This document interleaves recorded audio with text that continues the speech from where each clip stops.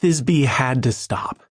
She had to quit obsessing about Clay and Jerome and college and ride her bike down to Glorietta Bay, where she always felt better, where she had researched and written The Effect of Pleasure Boating on the Mid-Intertidal Zone, the best paper Ms. Barron had ever seen from a high school student.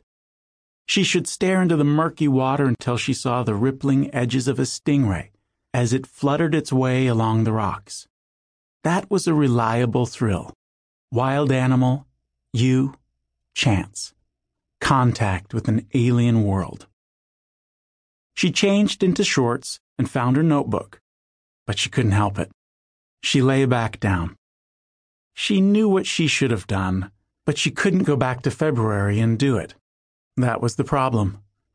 Take, for instance, the morning the doorbell rang. A Saturday, bright and beautiful. She'd still been asleep, which was why she hadn't answered the door right away. She'd called out several times in a not very patient voice, "Could someone please answer the door?" No one had answered her, and the bell rang again.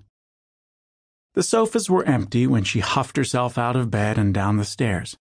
Sections of the New York Times flung over the kitchen island, coffee cups drained, a single pancake dry at the edges on a sticky plate.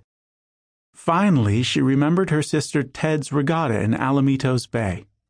That was where everyone had gone. She opened the front door, and there it was. A fortune cookie on a paper plate. Not in a wrapper, but under plastic wrap, like when you made cookies yourself and gave them to somebody. When she pulled the plastic off, the cookie smelled of almonds. She scanned the giant hedge between her house and Mrs. J's. Nobody there. The green vase magnolia trees. Nobody. Nothing but lawns, parked cars, and flickering sun. A gift or a prank? She didn't want someone to drive by and see her in her pajamas, so she bent down, careful not to show cleavage, grabbed the plate, and paused. It might be one of those things she heard about all the time but had never personally experienced. Proposal bombs. No, it was some made-up word. Promposals. Like when the guys from the water polo team had painted one letter per bare chest to spell P-R-O-M, to ask Emily Jenks to go with, was it Bruce Greckenthaler? Thisbe forgot which guy, but maybe this was like that. And the cookie could be for Ted. That was a depressing thought. Ted was only 14, and guys hit on her all the time.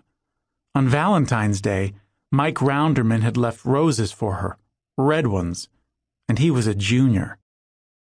Thisbe wanted the fortune cookie to be from Jerome. But that was crazy. Jerome didn't like her. If he did, he would have smiled back at Thisbe in the quad and picked her to be in his small group when Mr. Shao had asked for volunteers to take the pro Shylock side. Thisbe stood there holding the plate. Should she set it back down or take it inside? Say something ironic to the empty street? No, that would be dumb. It was normal to take the plate inside even if it wasn't for her. She shut the door behind her and then spied through the peephole in case someone made a run for it. But no one did. The fortune was actually sticking out, just a bit, and the seam of the cookie was pretty wide. Thisbe could push the fortune back in if it was meant for Ted, and who could blame her for looking anyway? The plate had no name on it. She tugged, and the paper slipped free. "Trust me, Thisbe," it said. Thisbe, not Ted.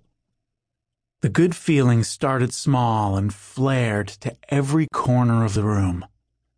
It had to be Jerome, because who else would even be worried about whether she trusted him?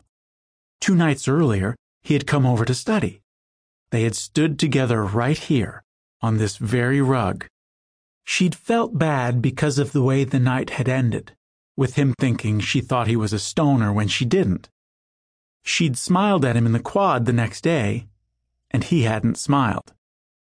Or maybe he hadn't seen her? Trust me. She'd had no conversations with other guys, only Jerome. On the back, under lucky numbers, it said 25, 29, 66. The date for prom? Not unless she was going to the prom in the 25th month of 1966. Maybe they were just random numbers. They probably didn't mean anything at all. Awesome, she thought. She took pride in never saying the word, but she thought it now. Because really it was awesome. Jerome Betchman, who was more interesting than Mike Rounderman on every level, was 1, romantic, 2, creative, 3, not mad at her. He'd gone to a lot of trouble to show her that.